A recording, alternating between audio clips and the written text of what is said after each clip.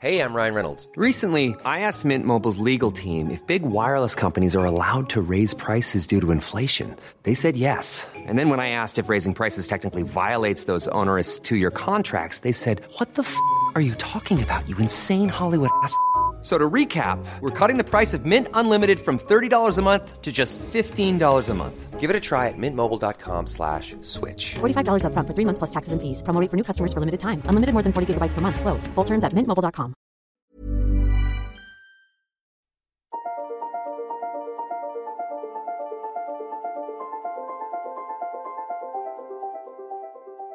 Hello, my name's David Runciman, and this is Past, Present, Future.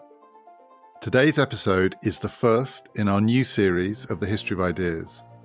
And for this series, I'm going to be talking about the great political fictions, novels and plays, about politics, but about a lot else as well.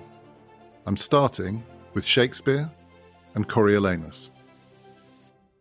Past, Present, Future is brought to you in partnership with the London Review of Books, where you can read some amazing writing about politics and writing about writers, including some great writing about Shakespeare. To subscribe, just go to lrb.me/ppf. You'll get a special rate at lrb.me/ppf.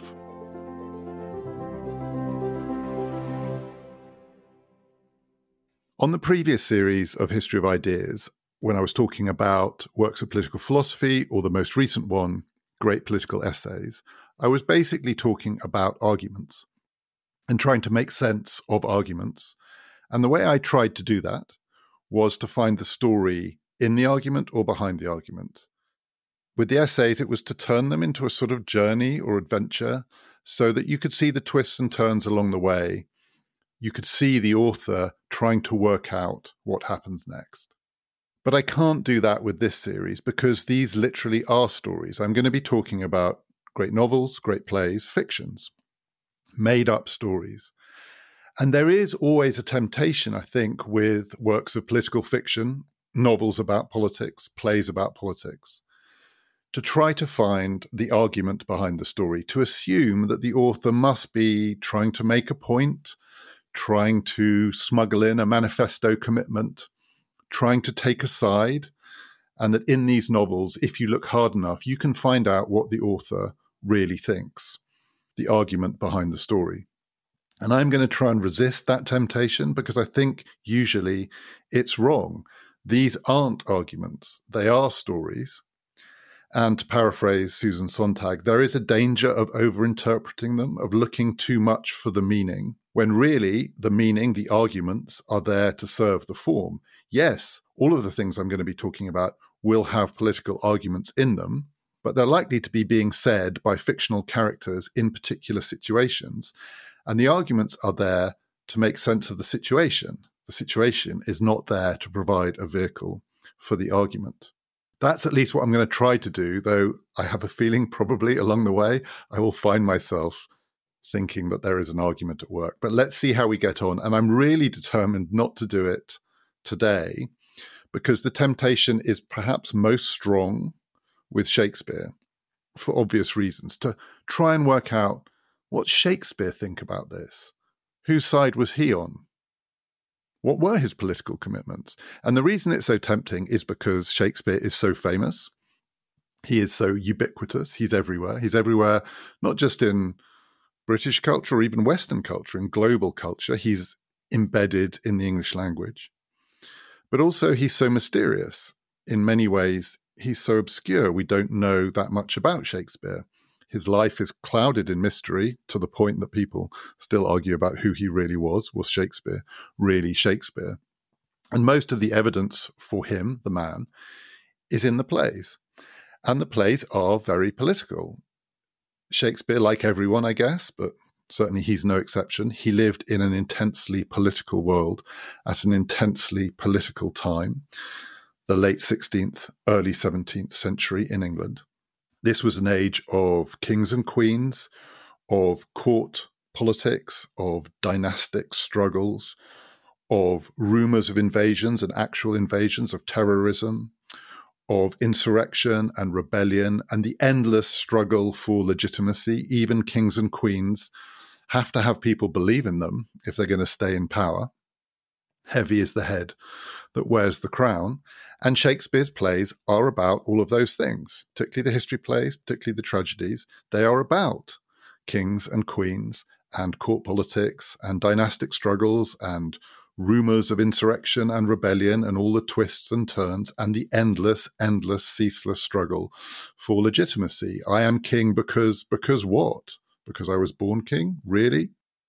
So, given how political it all is, and given the real politics that lay behind Shakespeare's life, Shakespeare's world, it is very tempting to want to know whose side is he on. Is this play actually about Shakespeare and his queen, his king? Is he involved in court politics? Or at the least, is he saying something about the sort of censorship that he's subject to because of court politics? Is he maybe on the side of the people? Was he a popular playwright? I mean, this is popular entertainment at a time of popular tumult. Maybe secretly Shakespeare was with the people. Or maybe he wasn't, particularly as he got older, got more prosperous, became a landowner. Maybe he was on the side of the elite. Maybe actually he was sucking up to the people in power. Maybe he was an authoritarian. Maybe he was a conservative. I do get the impulse to know what Shakespeare thought, but you can't really get it from the plays. And both the impulse, but also the trap, is perhaps most present with the play that I'm talking about today, because it is perhaps the most political of Shakespeare's plays, Coriolanus. Written sometime between 1605 and 1608, so this is relatively late in Shakespeare's life and career. It's the last of his tragedies. It's the final tragedy. And one of the reasons it seems particularly amenable to that kind of what's the meaning behind the form, what did he actually think, political interpretation, is threefold.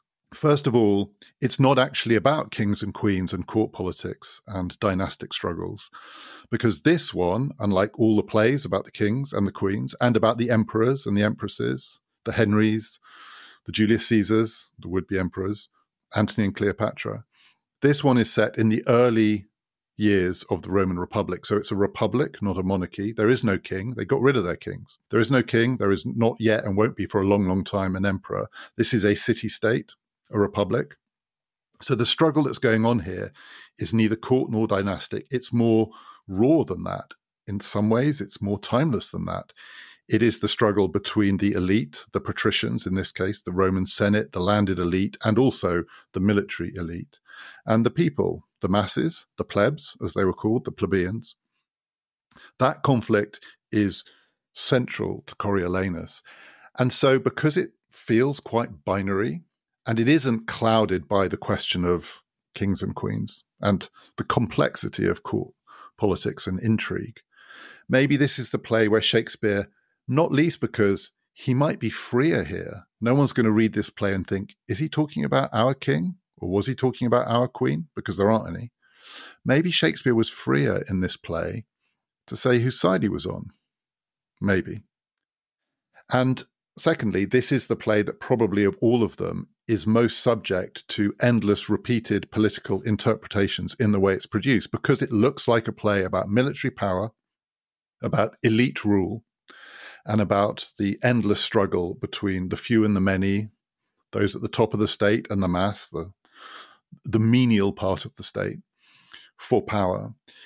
That timeless quality means it's endlessly adaptable to different situations. The question of military rule, of elite rule, of popular resistance is ever present and perhaps increasingly acutely present in modern politics, in 20th century politics. So Coriolanus is the play, more than any of the others, that gets staged in ways that reflect the political circumstances of the time and the place in which it's happening.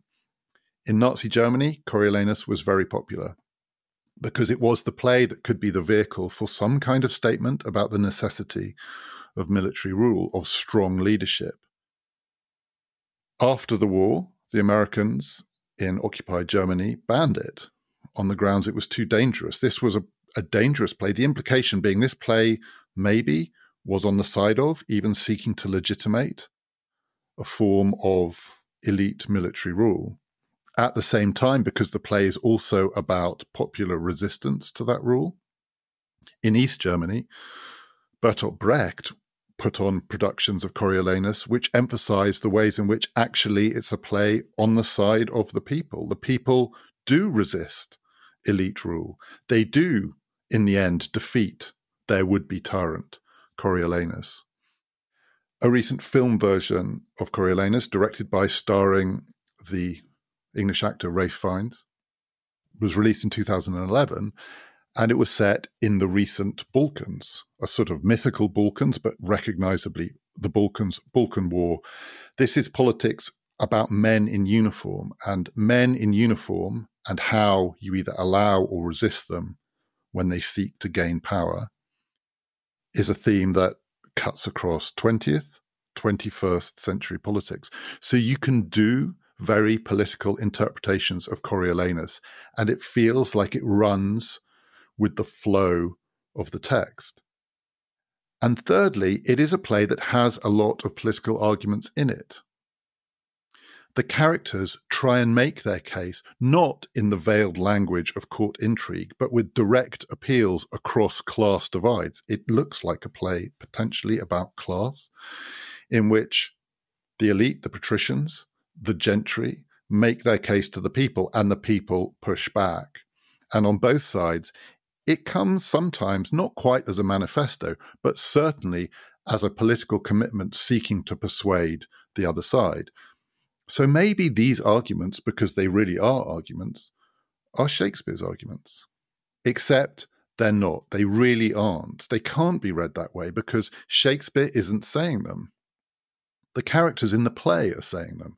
And the characters in the play are saying them because the circumstances in which they find themselves require the argument, not because it's a good argument. I'm just going to give one example, perhaps the most celebrated example in the play. It's quite early on. There's a character called Menenius, who is an ally of a friend of Coriolanus. And just to be clear up front, Coriolanus, the central character, at the start of the play, he's not called Coriolanus, he's called Marcius. And he gets given the name Coriolanus because of a great military victory over the rival tribe that the Romans are fighting at this point, called the Volscians. And at the stronghold of the Volscians, called Corioli, Coriolanus gets a great victory. So he gets the name of the place that he won. And that's his appellation, his honorific. I'm just going to call him Coriolanus throughout for simplicity. It gets too confusing otherwise. So Menenius is a friend of the person who's going to be Coriolanus. But he's a patrician, he's on the side of the elite. And early on in the play, there's quite a lot of back and forth between him and various representatives of the people, the plebs, the ordinary people. And it's an extremely tense time in Rome because people are hungry. There's not enough food.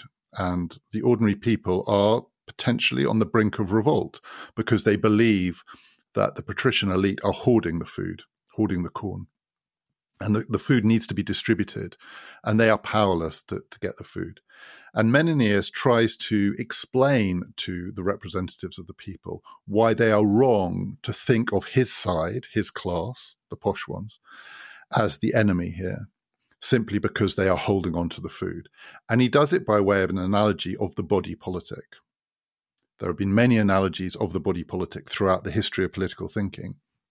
This one is a bit unusual. Normally, when people talk about the body politic, the idea is, and it's certainly true in this case, Menenius wants to make this point too, to suggest that we're all in it together. We are a single body. So you can't take us apart. If one part of the body fights another part of the body, it's bad for everyone. And you can't chop bits off.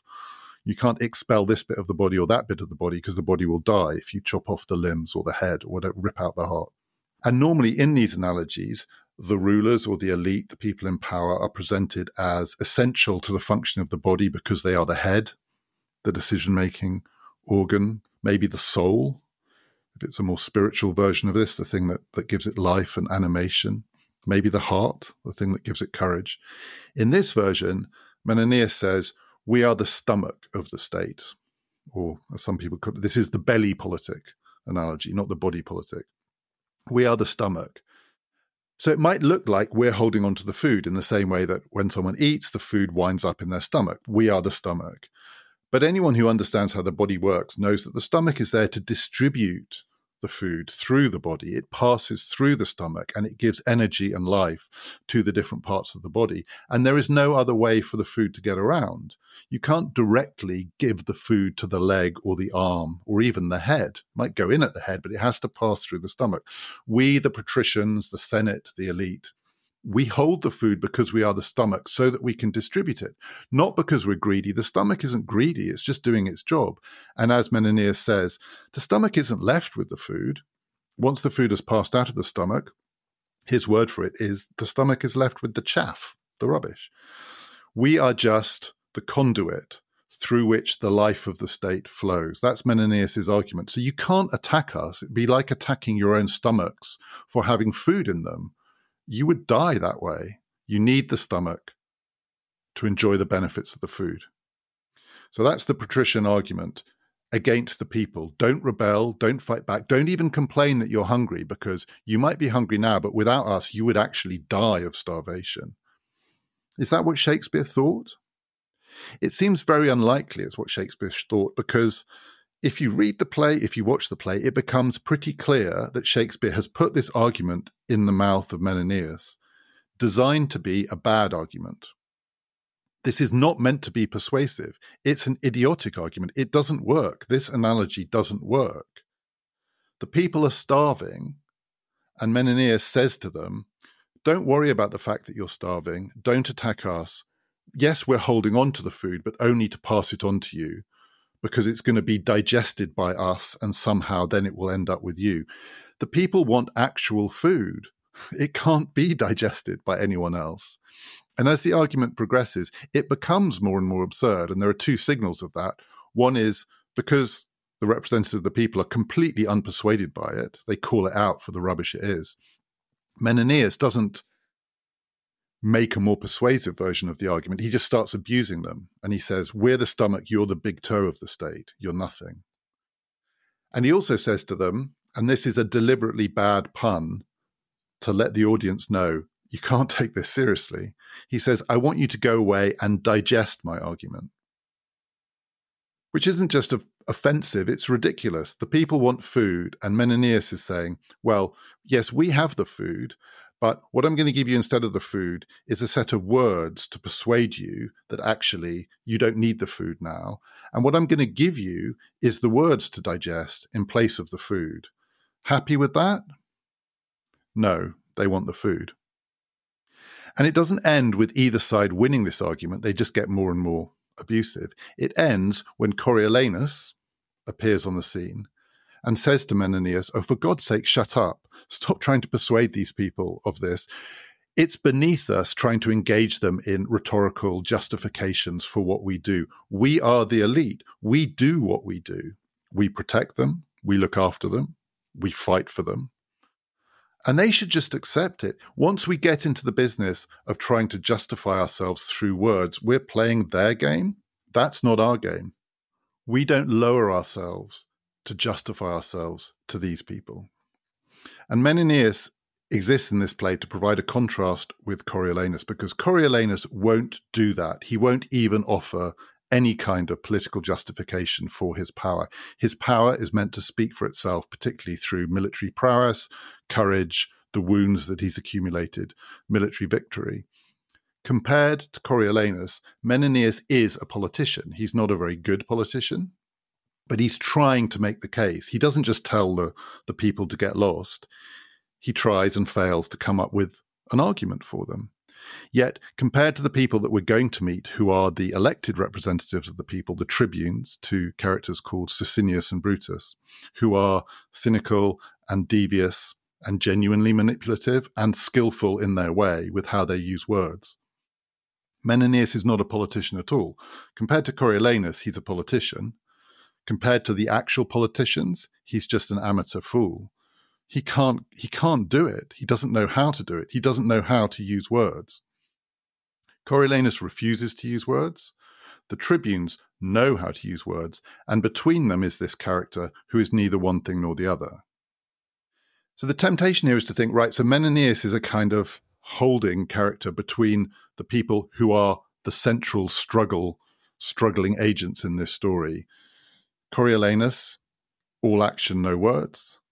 The tribunes, the representatives of the plebs, all words and no action. And Coriolanus, when he deigns to speak to them, one of the charges he throws at them is, you don't do anything, you people. You are just politicians. I fight, you talk. I've got nothing to say to you because you have nothing to back your words up with. So the temptation is to think Menenius is eventually or quite quickly irrelevant to the central struggle. And in the central struggle, you do have to pick a side. In this play, you are being presented with these two alternative versions of what Rome is or what politics is. Elite, military, aristocratic rule, popular, devious, in this case, resistance.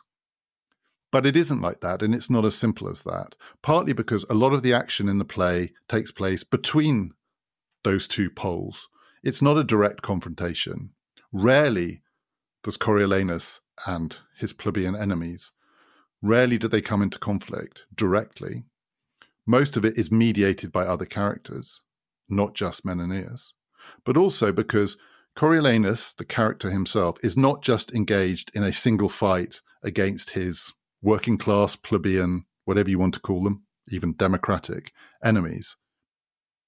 He fights two kinds of enemies throughout this play, and the play is about essentially the tragedy of Coriolanus being unable to fight them both at the same time. That is his tragedy, in the sense that he is trapped because he can win one battle, but it requires that he loses the other, or he can win the other battle, but that means he's going to lose the first one. So who are these two enemies? So one lot are just the rival tribes that the Romans fight against. So in this case, it's a tribe called the Volscians, and this is really local politics. This is Rome, not as a world-conquering power, but trying to establish a foothold on the mainland of Italy. The people that they're fighting against, I think they were sort of 10 or 15 miles away. So this is neighbor-to-neighbor war. These people are very like each other. And in this contest, where Coriolanus' job as the great warrior hero is to go out and defend Rome against the next tribe along and basically kill them, he's a killing machine. As he's called in the play, he's a thing of blood. And in a lot of productions of Coriolanus, he's covered in blood the whole time, or most of the time. He's a killing machine who kills rival tribes. That's his job. But those enemies are a kind of mirror of him. They are like him, so it's soldiers fighting soldiers. In this case, the general of the Volscians is a character called Aufidius, who is Coriolanus' great rival, and not his equal, because every time they meet in battle, Coriolanus beats him, because Coriolanus is the ultimate warrior champion. He never quite manages to kill him, but he humiliates him. Nonetheless, they are very like each other. They are similar characters doing similar things, trying to communicate through force of arms. And as many people have noted about this play, in this relationship, Coriolanus and his mortal enemy, the man he's meant to kill, that relationship is quite close to love, in the sense that it's clearly sexual. It's not just homoerotic. Coriolanus thinks about the man that he wants to kill as though he were his lover. I'll just give one example. Late on in the play, he recounts the kind of dreams that he has about Aufidius, this man that he keeps nearly killing and not quite killing. And he says in his dreams, I quote, "We have been down together, unbuckling helms, fisting each other's throats." That's the relationship he dreams of with Aufidius. And you don't need a degree in psychoanalytical literary theory to know what he's talking about there. This is sex and death as being pressed right up against each other in the mirror so that you almost can't tell which is which. Coriolanus versus Aufidius, the Romans versus the Volscians. These are people fighting mirror images of themselves. They are fighting themselves. And one of the reasons that Coriolanus loves Aufidius is that he is in love with himself, the mirror of himself.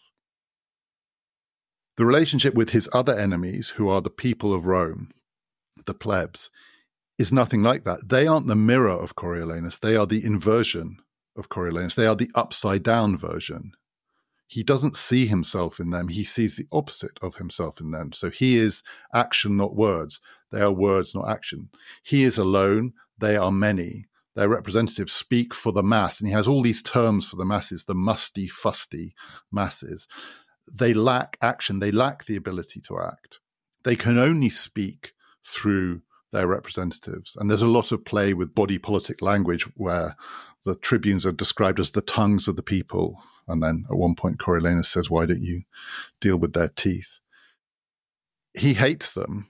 He hates Aufidius too, but he loves him as well. He just hates the plebs because they are the opposite of him. His problem is that if he defeats one of these enemies, he falls into the hands of the other. So he goes out and defeats the Volscians, which makes him a hero of Rome, which means he is now a part of Rome. After all, he's been fighting the Volscians, not just for his own sake, but to defend his city. And his city is in part its people. So when he comes back, he has done it for them. However much he might want to think they are nothing to do with him, they have a claim on him because he has defeated their enemy. And if he rejects them, as he does, and I'll do the plot in a second, if he rejects the people of Rome, the only place for him to go is into the hands of their enemies. He has to go over to the other side. If he wins one of these contests, he's trapped by the other. If he escapes that trap, he falls into the trap of the contest that he's just won. And that is his tragedy. So let me just try and describe how it happens. This is the sequence, greatly condensed. In this play, Rome is in a febrile state because the people are starving and there's a lot of class tension. But then it emerges that the Volscians are coming again and a battle has to be fought. And Rome unites, as it always does when it's under threat, and it calls for its hero, Coriolanus, Marcius, becomes Coriolanus, go and defeat these people. Everyone wants it, and he does what he's asked to do. He is a killing machine. He kills a lot of them, and he comes back wounded, heroic, triumphant. And he needs his reward for what he's done, and the reward for this is understood to be anointed consul, the ultimate power position in the Roman Republic, although it's in theory balanced, but the consul is at the top.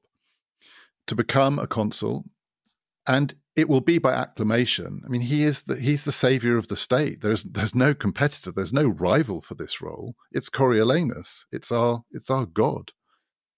All they ask of him is that he ask for it. That's all he has to do. It's there for him, this ultimate triumph, to conquer Rome as well as Rome's enemies. He just has to ask for it. And he has to ask the people, because the people are part of Rome. That is the minimal hold they have over him. And they will give it to him. It's completely clear they will give it to him. They worship him because he saved them. But he can't ask for it. And the reason he can't ask for it is he can't lower himself even to that level, never mind to the level of making a political argument using a metaphor of the body politic. Merely showing them that he needs their acclamation is too much for him. He tries, and the words stick in his throat. They say to him, all you have to do is show them your wounds. He is so aloof. He is so, in his own mind, removed from all of that. Even the act of taking his wounds and using them as evidence of his loyalty to the state makes him sick. He can't do it. The words stick in his throat, and then the real words come out, and he expresses his contempt for the people. When goaded, and he is goaded by the tribunes, they spot the way they can get him because they don't want him to be consul. In fact, they think this man is a danger to the people of Rome because he is a would-be tyrant.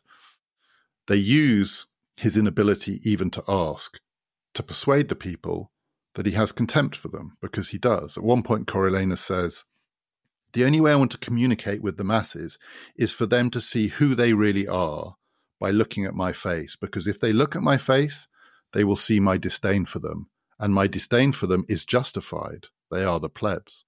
So I want them to know who they are by communicating with me simply by recognizing I will have nothing to do with them.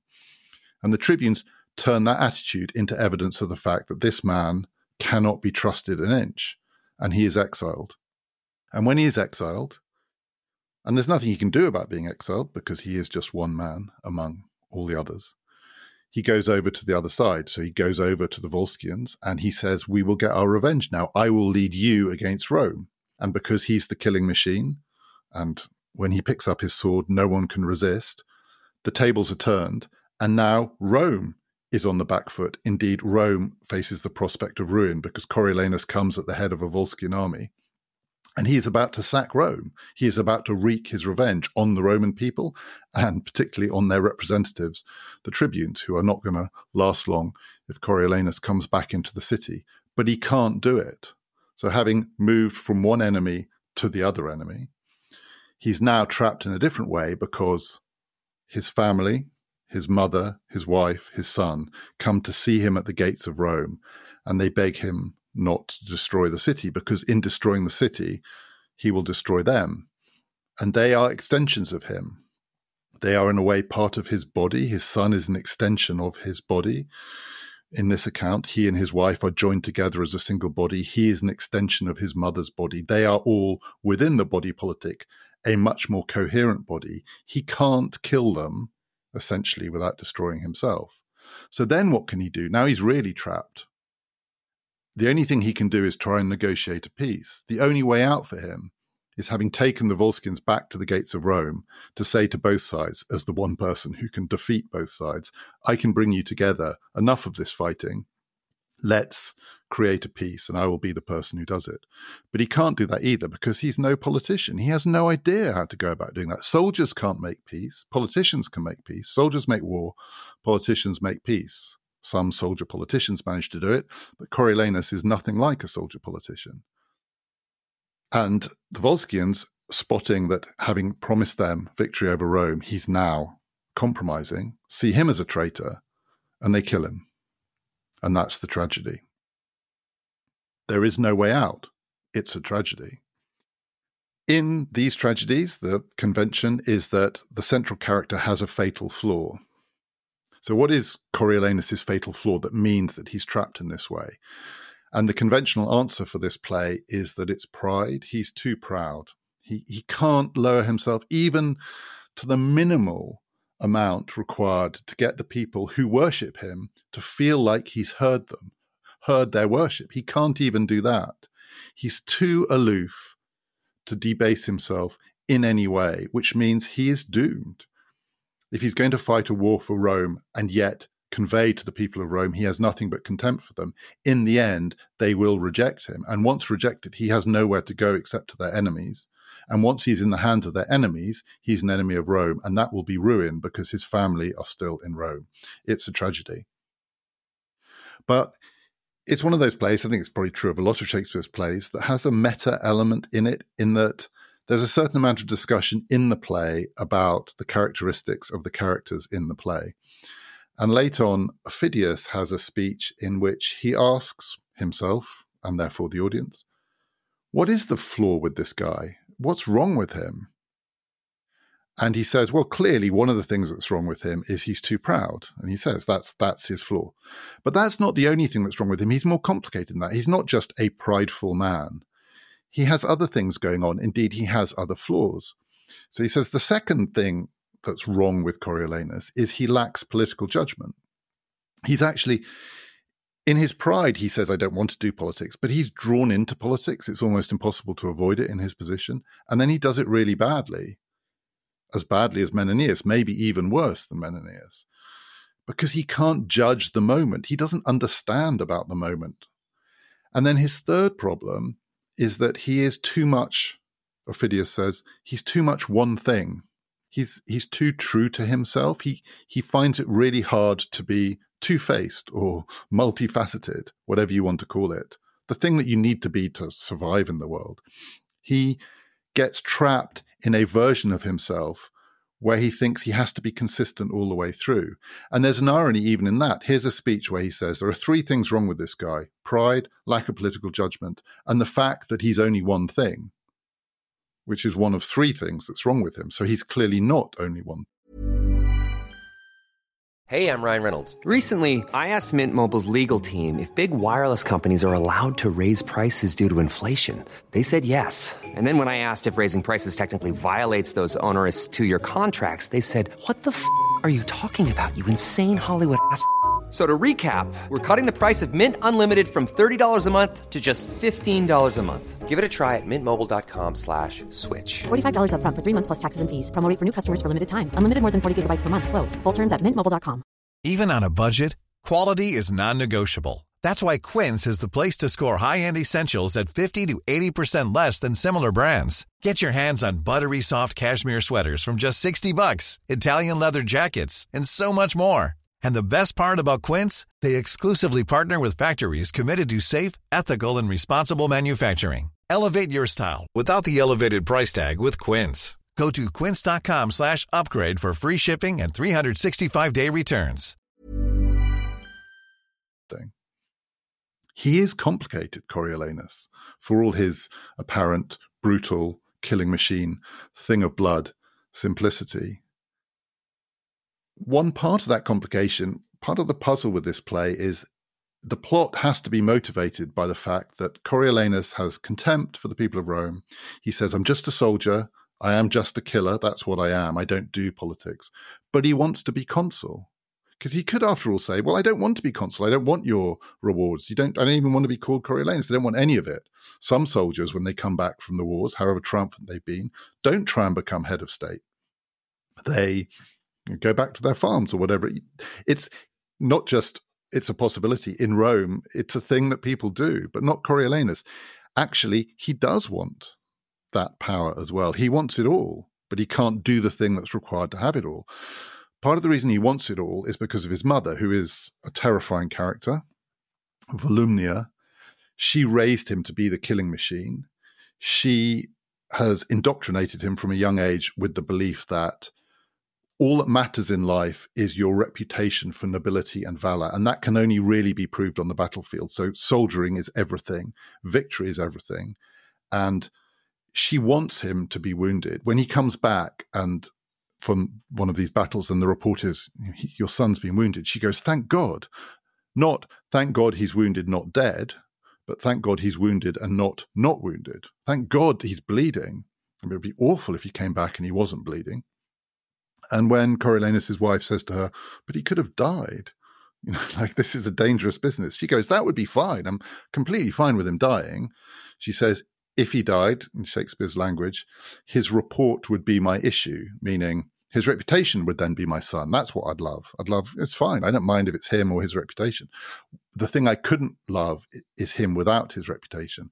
But she's the one who then drives him on and says, and you must now become consul. It has to be greatness followed by greatness. You must take your reward. And he complains, I can't do it because they're going to make me not beg, but suck up to them a bit. And I can't do it. You've taught me to disdain them. And now you want me to ask them for something. And she goes, come on, it's just a small thing. And it'll be worth it because when you have that power, then you really can disdain them once you're consul. But you've got to do the tiny bit of politics that will get you there. And he can't do it. He just can't do it. In the end, one of the things that he rebels against is his own mother, who thinks it ought to be possible to transfer what makes Coriolanus undefeatable on the battlefield into politics. But you can't, and he can't. And it's because she's taught him when he's fighting to be heedless of anything but his honor. And so in politics, he can't drop that heedlessness. He is heedless again. He is reckless again. He tells the people what he really thinks of them. And it leads to the great confrontation, the point in the play where the two sides within Rome do square up. Having failed to ask for the consulship, the tribunes spot their moment, which they have effectively engineered. They've contrived it. They know Coriolanus is going to fall into this trap. This is their chance to persuade the people that this man is a danger to them. He is actually their enemy because he has contempt for them, and that they should expel him. And so he's hauled before a tribunal. He can't defend himself because he's incapable of it. He can't do the politic thing and ask for forgiveness. And so they expel him. And in response, he says in a 3-word cry, which are the 3 words that electrify the whole play forwards and backwards. And it's right in the middle of the play. When Coriolanus is banished from the city of Rome, he turns to the people who have banished him and he says, I quote, I banish you. That is, you don't get to throw me out, I throw you out. You don't get to reject me, I reject you. No one rejects me. No one tells me what to do. No one tells me where to go. But I am telling you where to go. I am pushing you away from me. And he knows that means he has to leave Rome. There's no way of staying in Rome and rejecting Rome. There's no way of banishing Rome from inside Rome. So he says, I'm going to leave you because effectively, he doesn't say this explicitly, I am the body politic.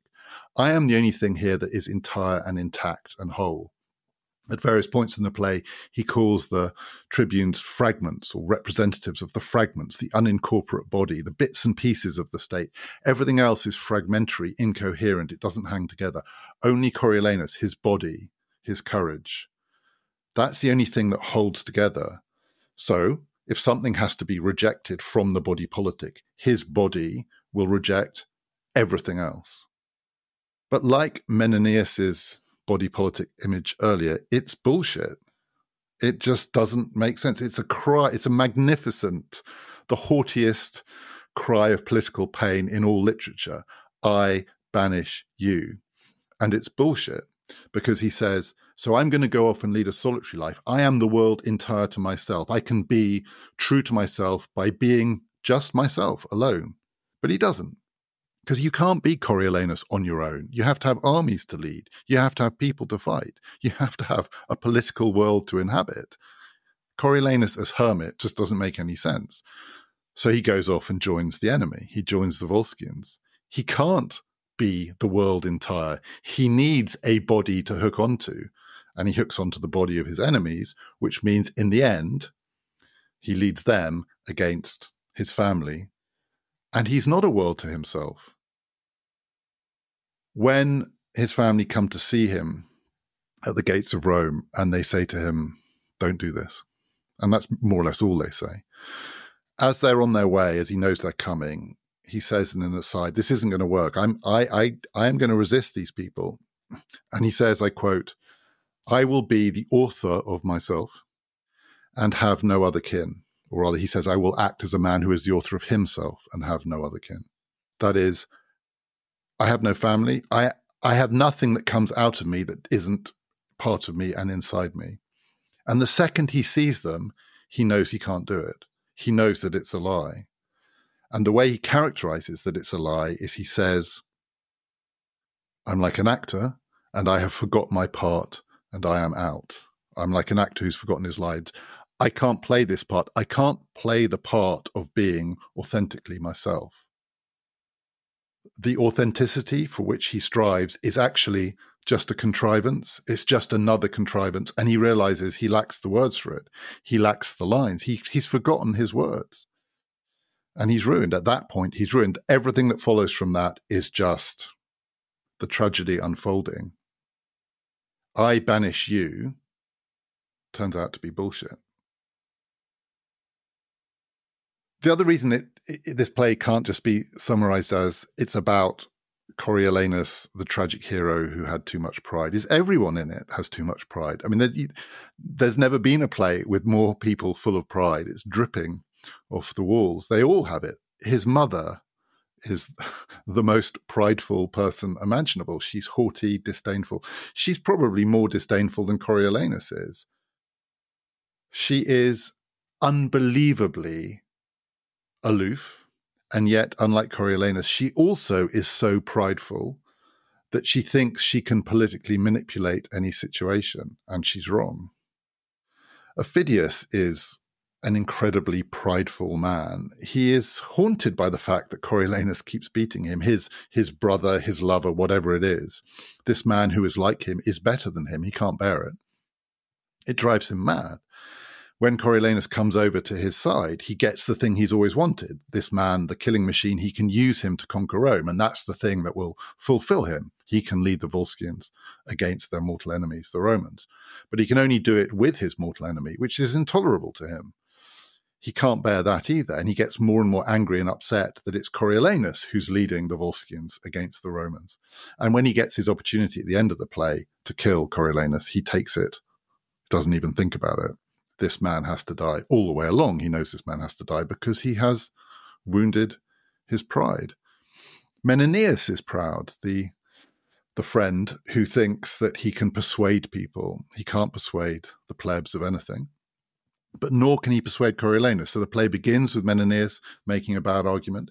It ends with him making a bad argument before Coriolanus' family beg him not to sack Rome. Menenius says, look, I know this guy. He's one of us. I've known him for a long time, and more to the point, he knows me. So I will go and persuade him. He won't be able to resist my pleas not to destroy Rome. He goes, and Coriolanus can resist him without even having to think about it. Nothing, Menenius says, has any impact on Coriolanus. He has nothing to say. He is the empty vessel in this play. The tribunes are full of pride. The tribunes, who are devious politicians, also think that they know best. They are wishful, apart from anything else. So they think they are the master manipulators, and they think they trap Coriolanus.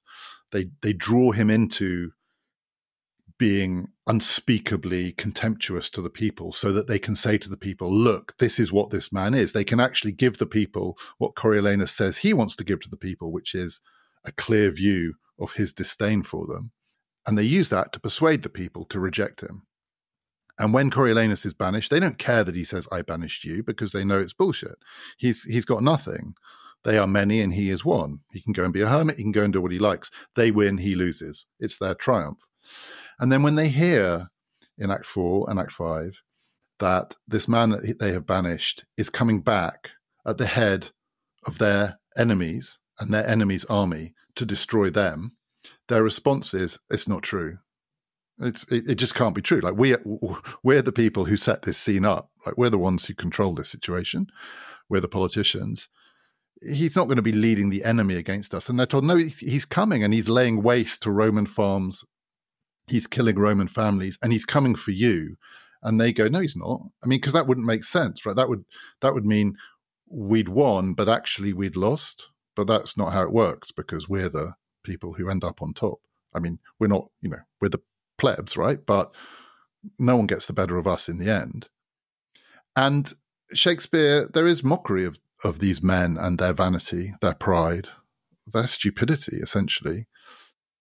He puts into the mouth of Menenius the other great cry of pain in this play, the great political shriek, when the tribunes say to Menenius, we don't buy your arguments, you're always talking rubbish, and anyway, like, no one takes you seriously. You're an arrogant man, you're a vain man, you're a foolish man, whatever.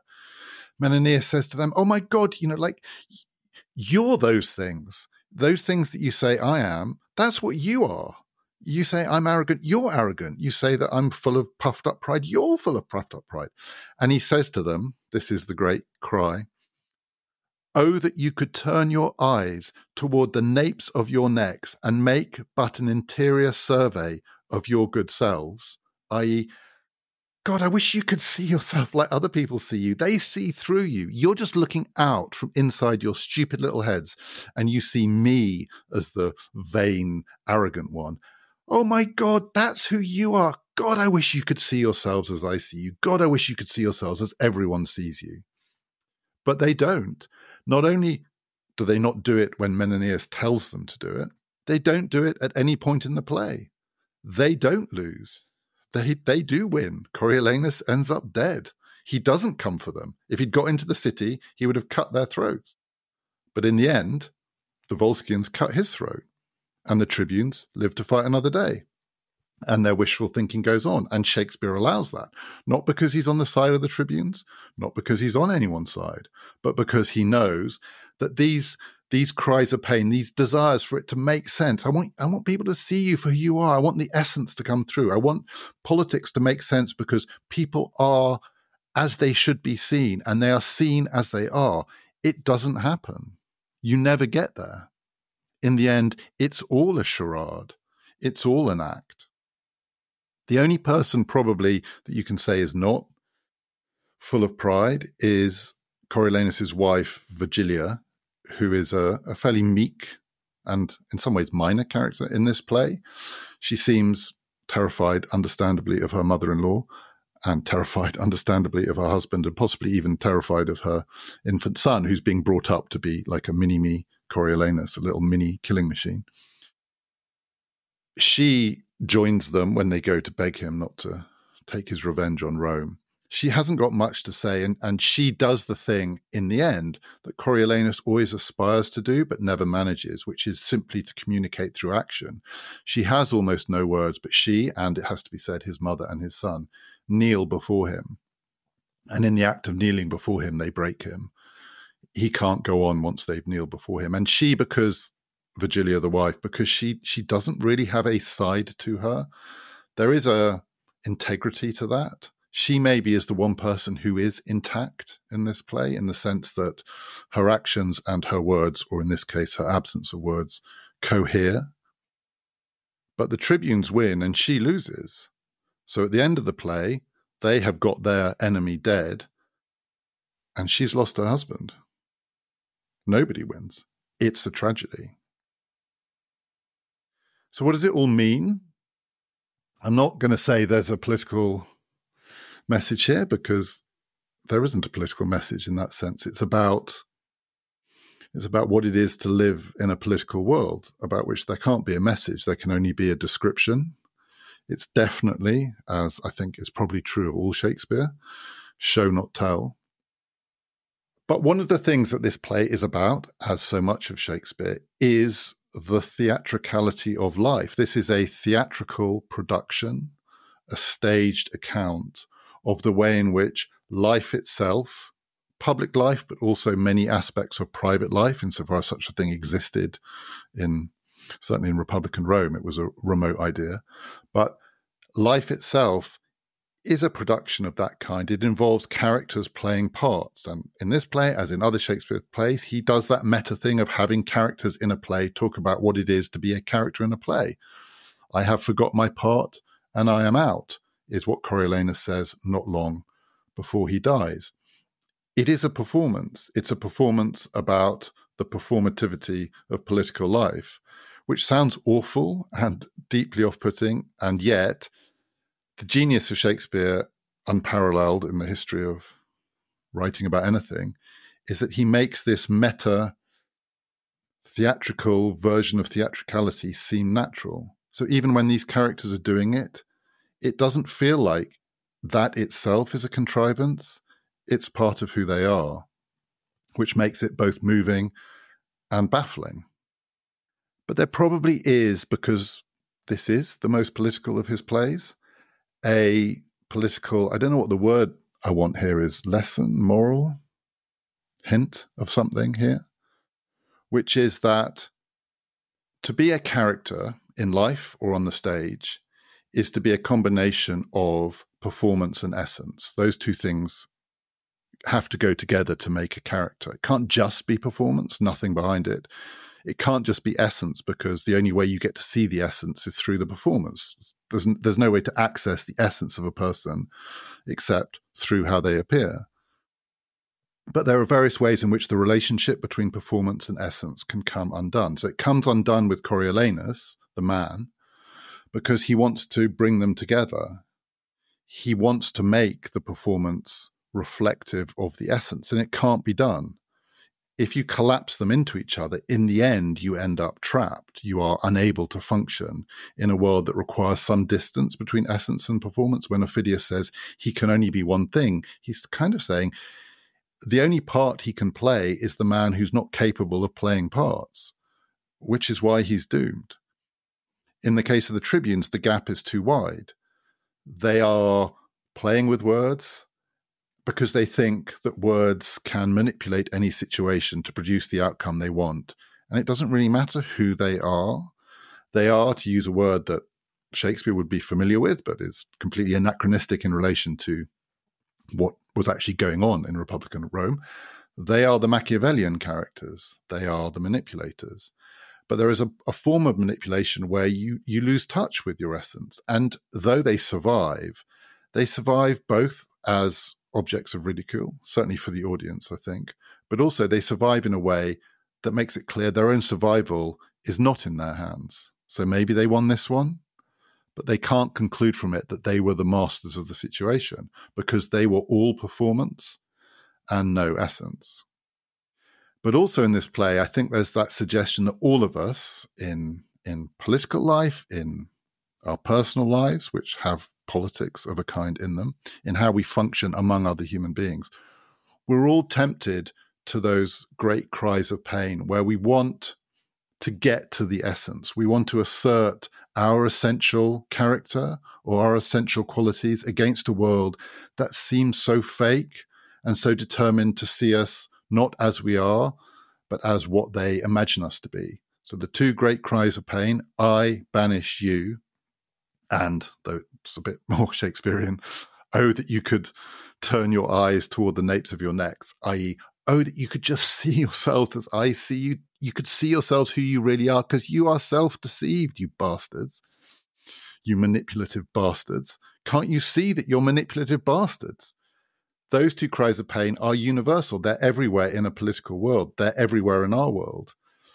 What is Twitter when it's not people sucking up to each other, but people screaming at each other, I banish you. You don't banish me.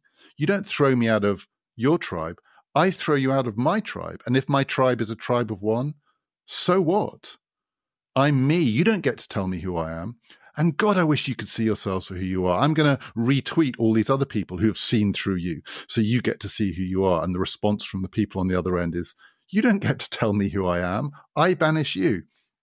Those are the great cries of political pain, because the world of politics is the world in which there is no essence without performance. So you can't be essentially yourself. You just can't.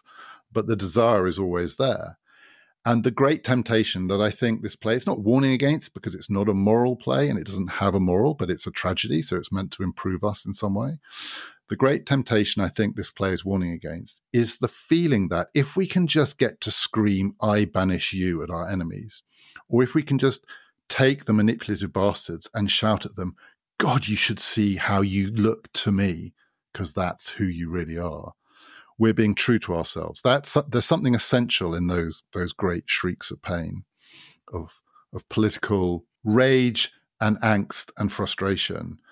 It's a primal cry of what's buried deep inside us, so that when we do it, when we say, you don't banish me, I banish you, we are, whatever the costs, at least being true to ourselves. And I think something that this play suggests is that when we scream, I banish you, we're not being true to ourselves. We are collapsing in on ourselves.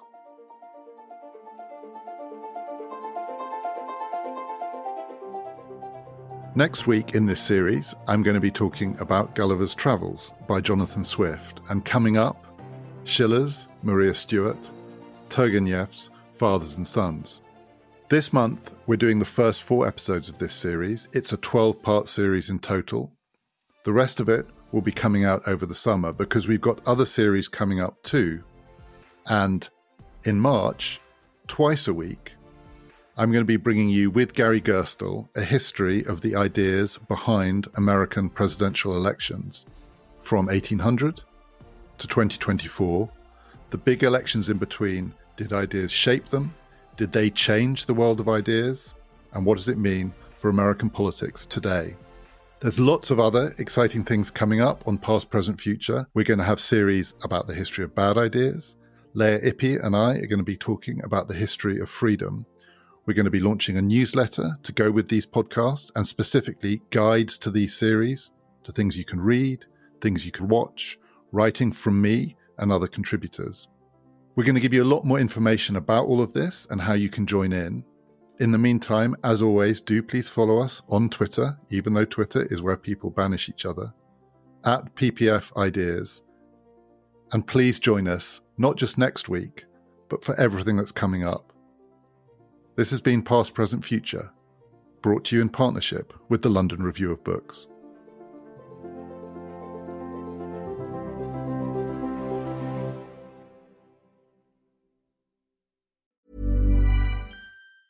The secret to summer-ready skin is here. Osea's #1 best-selling Undaria Algae Body Oil, clinically proven to instantly improve skin elasticity and transform dry skin to silky, soft, and unbelievably glowing. Its signature scent of freshly squeezed grapefruit, cypress, and mango mandarin transports you to sun-kissed summer days. Get healthy, glowing skin for summer with clean vegan skincare from Osea. Get 10% off your first order site-wide with code GLOW at OseaMalibu.com.